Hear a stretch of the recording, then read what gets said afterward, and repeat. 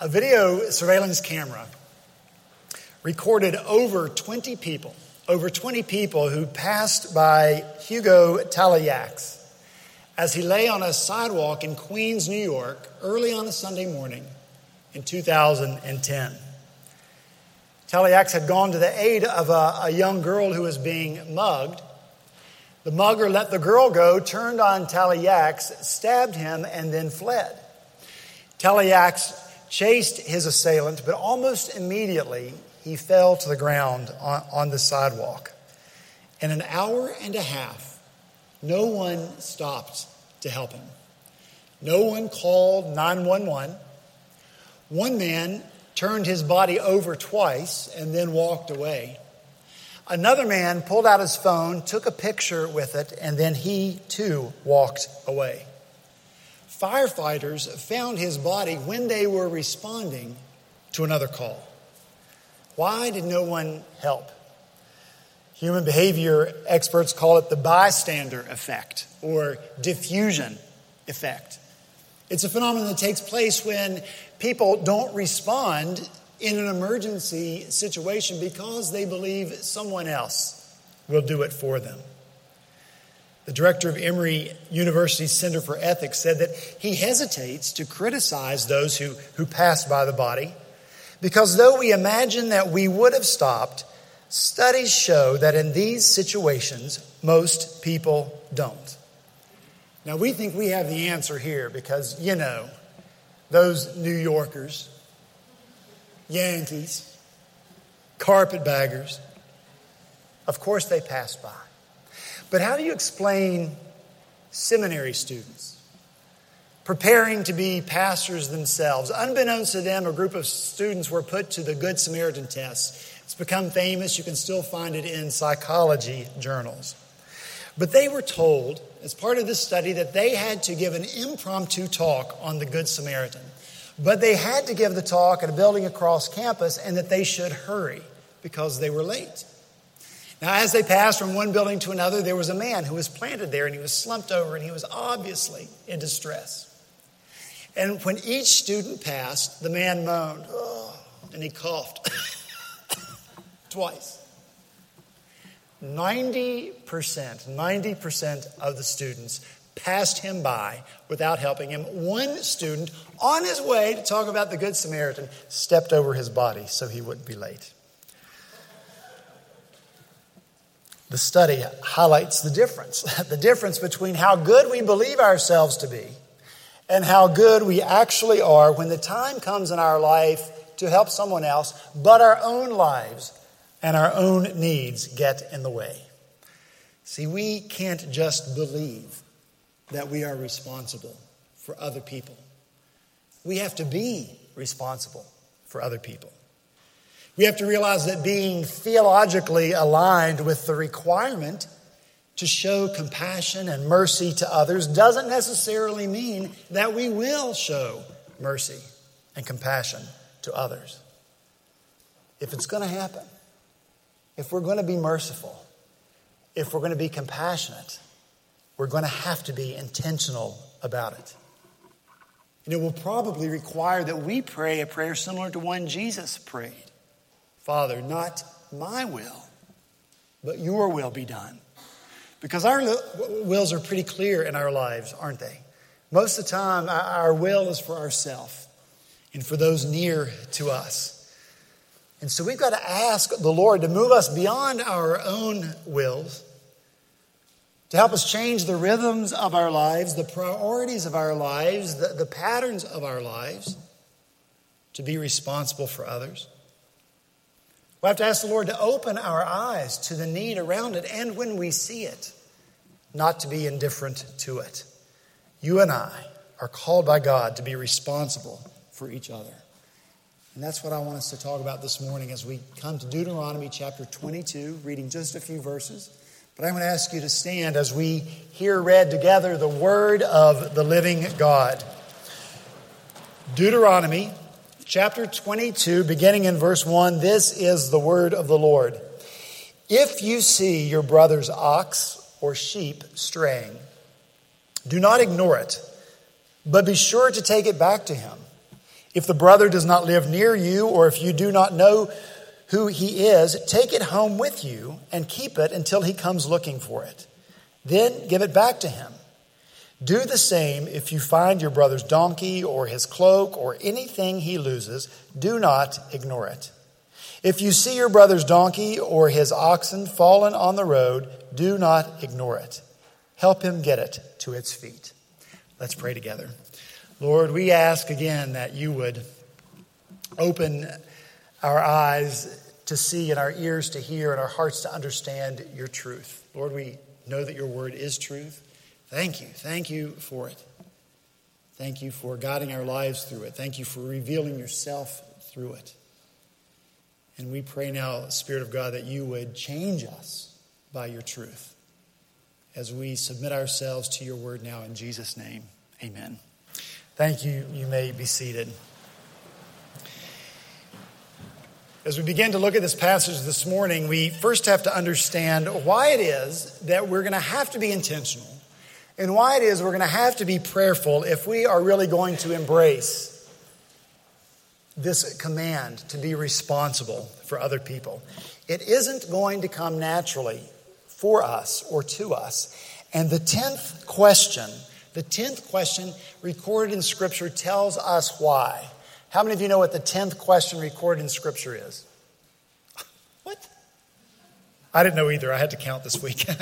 But I knew the first question. I knew the first question recorded in Scripture is one asked by Satan. He asked Eve, did the Lord really say to you not to eat of the tree, the knowledge of good and evil? The next 8 questions all come from God. After Adam and Eve sin, God says, Adam, where are you?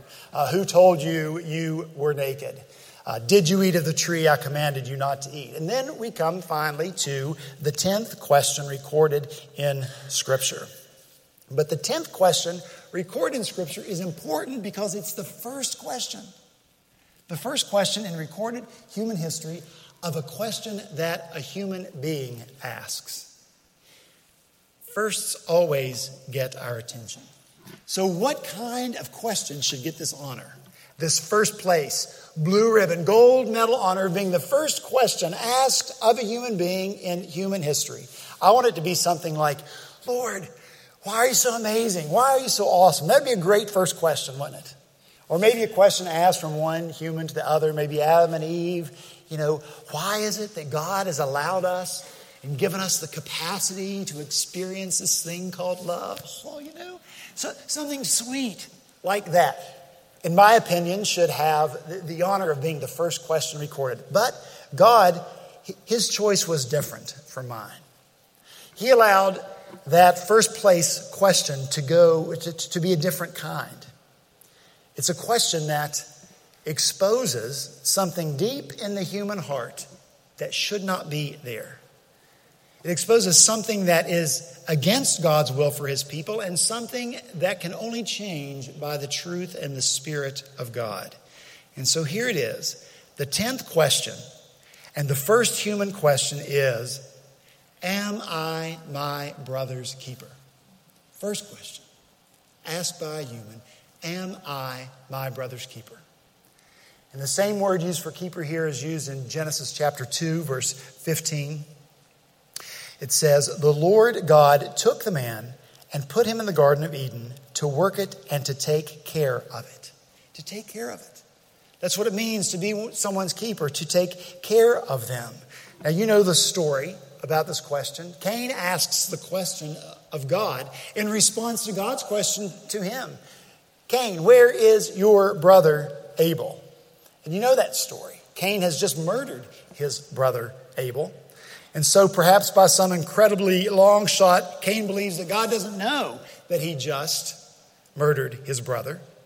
And so when God asks, where is your brother Abel? Cain plays dumb. I don't know.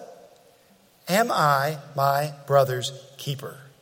Am I responsible to take care of my brother? And the question immediately reveals the divergent views, God's view and human view of being responsible and taking care of other people. Cain must have expected that God would accept the answer, no, I don't know where my brother is, and that should be okay with you, God, because I'm not my brother's keeper. But I don't suppose God would have asked Cain where his brother is if God didn't expect Cain to know the answer. If he did not view Cain as responsible to take care of his brother. So from the beginning of human history, God has expected people to take care of and be responsible for each other. And from the beginning of human history, we see that people have avoided or shirked that responsibility. And so it's very telling about the inclination of our hearts toward self and not toward others. But let's say, for the sake of argument, let's say that you do not believe that this is really the Word of God. Let's just say that you don't believe that it is divinely inspired or divinely authored. You just say, well, it's a piece of literature, and you can't deny that. It's a piece of literature. And it's been around for thousands and thousands of years. And so you say it's just of purely human origin.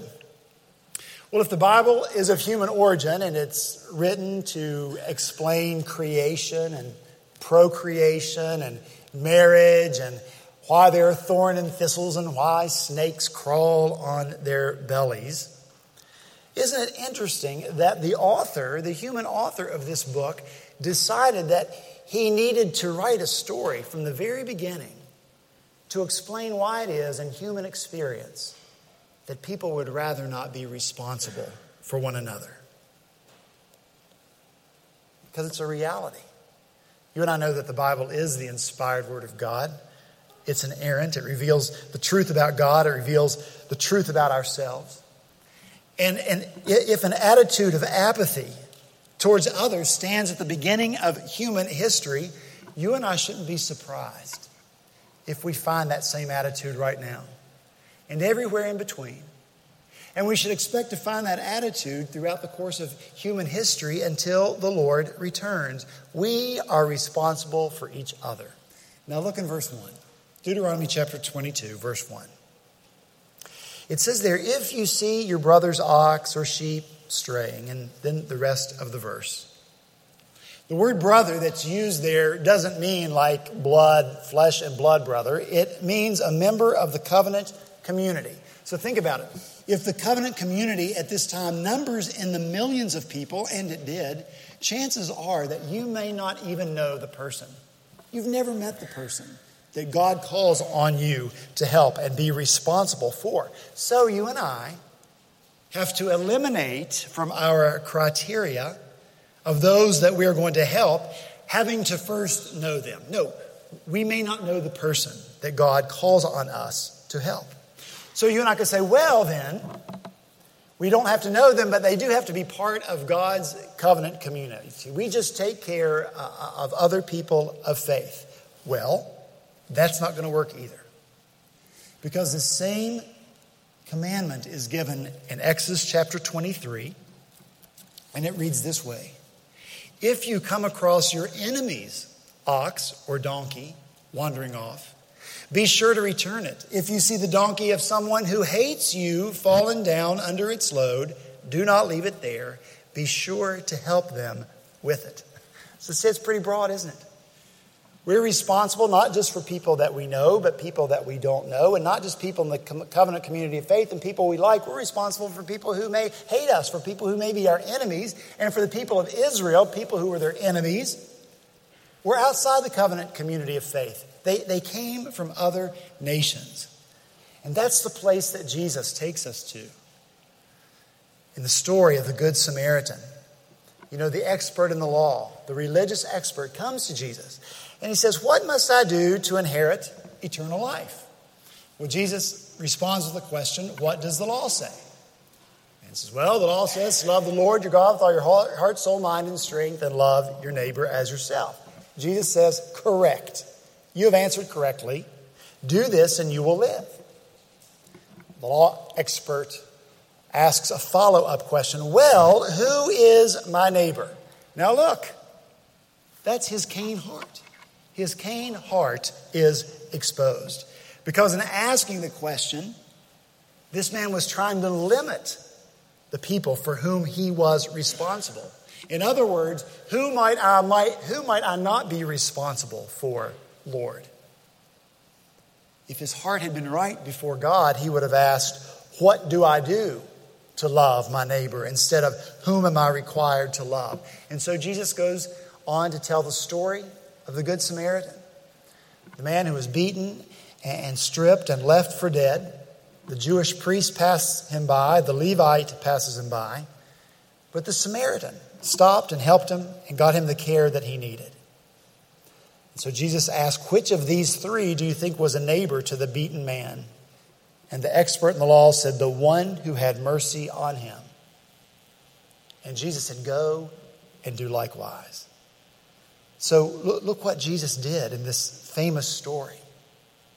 He redefined neighbor. Actually, he just recaptured the true meaning of neighbor. And he crossed national boundaries. He crossed affinity boundaries, because Samaritans and Jews hated each other. A neighbor isn't necessarily someone from your own race or your own country or someone that you know or like. A neighbor, according to Jesus, is someone who shows mercy. And so if we're asking the question, am I my brother's keeper? The answer is yes. And if we're defining brother or neighbor, it's just people. Period. We never get to stray very far from John 3:16. For God so loved the world, that he gave his only son. You and I, we are responsible for others. So let's keep moving through these brief verses. See, not only that we are responsible and who we're responsible for, but what is the scope of that responsibility? See, we aren't responsible for people just in the spectacular moments, the life or death moments, the devastating flood moments. Beautiful stories are already coming out about how people have helped one another in this recent flood. Chris Mintz, you probably saw him on the news. He took responsibility for others by taking 7 bullets in his own body to protect other people in the shooting at that college in Oregon 2 weeks ago. And I hope, and I know you hope, that we would all spring to action in situations like that. But those moments don't happen very often. What is this flood being called? The 1,000-year storm. Thank you, Lord, I didn't live during that 1,000 years. Happens once every 1,000 years. These verses call us to be responsible in the very mundane, routine events of daily life. A straying ox or sheep, a lost cloak, or any other lost item. That happens in my house at any given day, any given hour. We are responsible for each other. And it isn't your lucky day when you find a straying sheep, a $100 bill laying on the floor. My pocket. No. In that moment, you become responsible. When you find the animal, you're responsible for it. You have to take time out of your schedule to take that animal back home to its owner. And if you don't know who the owner is, if the owner doesn't live near you, you have to take care of the animal until the owner comes looking for it. You didn't ask for that responsibility, but here it is. You're responsible, God said so. If the donkey or the ox falls down, it's heavy laden because it's got this heavy load. It can't get up on its own. Its owner can't even pull it up. It's too heavy. So you, in that moment, are responsible. You saw it happen. You go help. You may not have asked for the responsibility, but there it is in front of you. You're responsible. God says so. God states his theme of responsibility 3 times here. 3 times in 4 verses. Look in verse 1. Do not ignore it. At the end of verse 3, do not ignore it. The end of verse 4. Do not ignore it. The Hebrew word translated for do not ignore it is literally translated hide or conceal. And that's a much more vivid picture for us. Don't hide yourself from these situations. Don't conceal yourself. How easy to look and see, here's someone in need, and just slowly We move toward our front door. Inconspicuously, we go in and slowly we shut the door so no one notices. And we pull down the blinds so that we don't have to see the need around us. And we turn up the television so we don't have to hear the need that's around us. And yes, the same verb can be translated cover the ear. To conceal yourself or to cover your ears. I don't want to see, Lord. I don't want to hear, Lord. I don't want to get involved. But God calls us to be involved in each other's lives. And it costs us to be involved in each other's lives, to care for them. And sometimes there's no reward or recognition for taking care of other people. And when you and I want to ignore the need around us, when we want to ignore the need around us, it's time for a heart check. It's time for us to consider if we truly understand the gospel and what Jesus has done for us. If we want to hide ourselves from injustice and oppression and hunger and homelessness and nakedness, how is it that we can truly love God, the God of justice and compassion, and ignore these situations around us? You and I have got to do what God commands and love what He loves. I'm telling you, if I see my own children, now as adults, if I see them doing what I taught them to do over and over when they were children, or if I see them loving what I loved as they were growing up, I don't care what it is, antique cars. If my kids love antique cars like I love antique cars, it pleases me. It makes me happy. I don't love my kids more if they love antique cars. I don't love them less if they love them or buy one for themselves. That has nothing to do with it. But when they do what I did and taught them to do and value what I value, it makes me happy. I'll say, that a girl? That a boy? That's how Baileys do it. So if I'm pleased when my children reflect my imperfections, how pleased must our Father in heaven be when you and I reflect His values? When we do what He wants us to do, and when we love what He Himself loves. Yeah, that's what my children do. It's called the complacent love of God. There's your theological concept for this week. You can jot it down.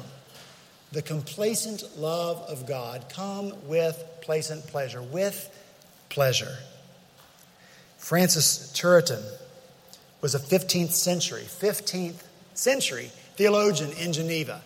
He was born just a few decades after John Calvin died in Geneva, and he studied theology in Geneva and Leiden and Utrecht and Paris and other places, and he became the professor of theology at Geneva. In the PCA, you got to give a good biography or nobody's going to listen to you. This guy's legit. This guy is legit. And he wrote a book like Calvin called The Institutes. And his book was used even at Princeton Theological Seminary up until the end of the 19th century. Anyway, this is what Turretin writes. A threefold love of God is commonly held. Or rather, there are 3 degrees of one and the same love. First, there is the love of benevolence, by which God willed good to the creature from eternity. Second, the love of beneficence, by which God does good to the creature in time, according to His will.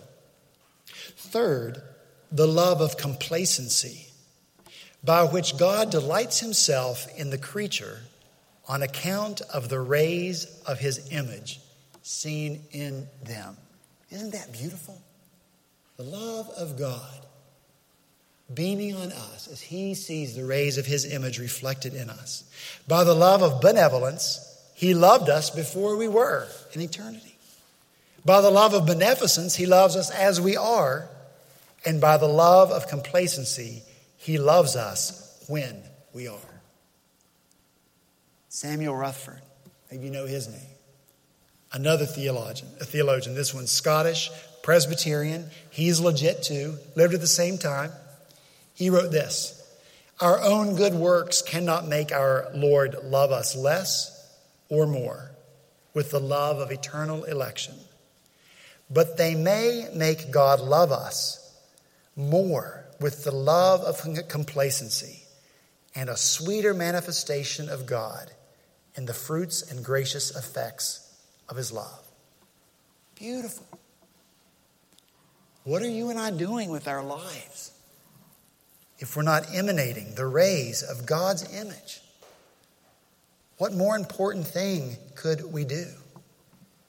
And what could be better?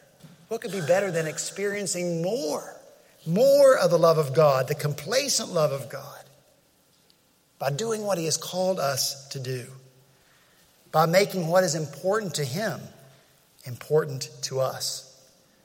And what's important to him? The poor, the hungry, the homeless, the widows, the orphans, the strangers, the oppressed, the enslaved, those who can't find justice. Jesus famously said in Matthew 25, "For I was hungry, and you gave me something to eat. I was thirsty, and you gave me something to drink. I was a stranger, and you invited me in. I needed clothes, and you clothed me. I was sick, and you looked after me. I was in prison, and you came to visit me." And then the righteous, those who live right and seek to do right, the righteous will answer him, "Lord, when did we see you in any of these situations?" Then Jesus, the King, will reply, "Truly I tell you, whatever you did for the least of one of these, my brothers or sisters, you did for me." See, we are responsible for each other. And we cannot hide or conceal ourselves from the need around us. Shut our eyes, close the door, cover our ears.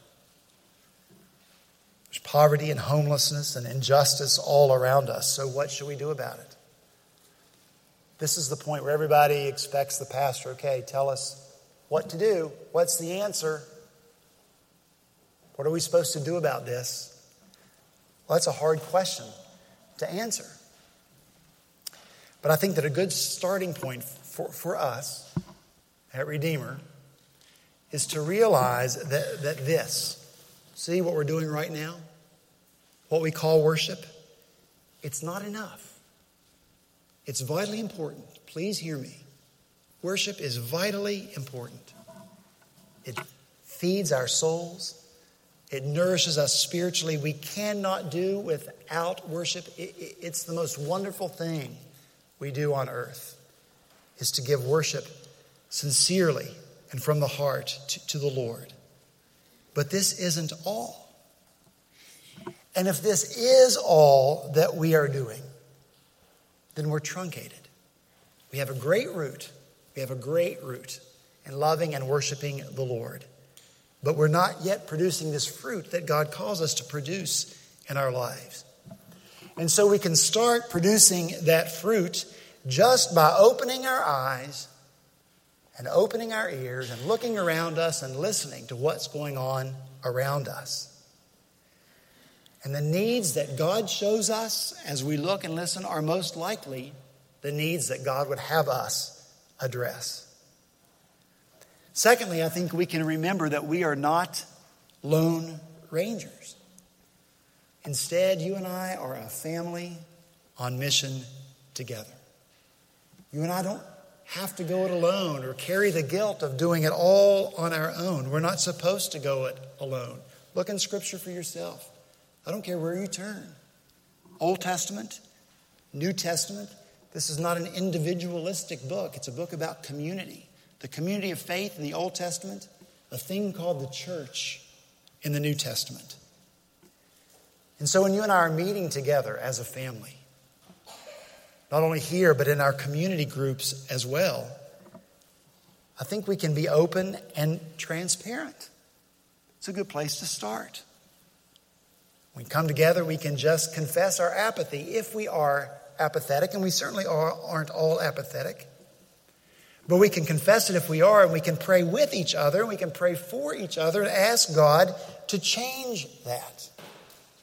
We can confess before each other that we just feel helpless. We don't know where to start. There's so much need around us. What in the world are we to do? That's a good place to start. Lord, we're feeling helpless. We don't know what to do, but we are willing. Lord, you show us.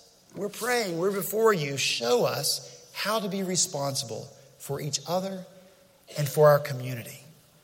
Because God is for us. Do you remember that? He's for us. And He's with us. And He wants the poor fed and the naked clothed and injustice stopped. He wants that more than we do. And so He established the church to do something about these issues. So He'll lead us and He'll show us. That should comfort us. Because Jesus has been where we are. He looked and saw great need. That's the truth. Our great need. And when He saw our great need, He didn't ignore it. Jesus did not shut the doors of heaven against it so that He didn't have to look at our miserable condition and not be bothered by it. And Jesus did not distract Himself with the unimaginable splendor and perfection of heaven and how easy that would have been for Him to do. It's such a glorious place for all eternity. But He didn't remain ensconced in the absolute perfection and glorious life of heaven. No. What did Jesus do? He acted. And He took responsibility for our sin. Yours and mine. You know this. Jesus loved human beings so much that He became one Himself. He joined His perfect divinity with humanity. And He was compelled to take upon Himself the responsibility for our lost condition. His love drove Him to do something about our hopelessness and our helplessness. And so He took upon Himself the responsibility of correcting it, as Scripture says, of carrying our sin and carrying our burdens and giving us help and bringing us hope. I hope you know that to be the truth this morning. Your only hope and your only help is in Christ. Because He loves you. Whatever your need is, He saw it. You're helpless, you're hopeless, and He did something about it because He loves you. So all you have to do is say, here, take this load, take this burden, this sin away from you. And He'll do it because He loves you. We've got to respond to that kind of love. It deserves a response from us. And the response is not one of self-indulgence. Oh, thank you, Lord, for loving me. We do thank the Lord for loving me, Lord. Thank you for loving me.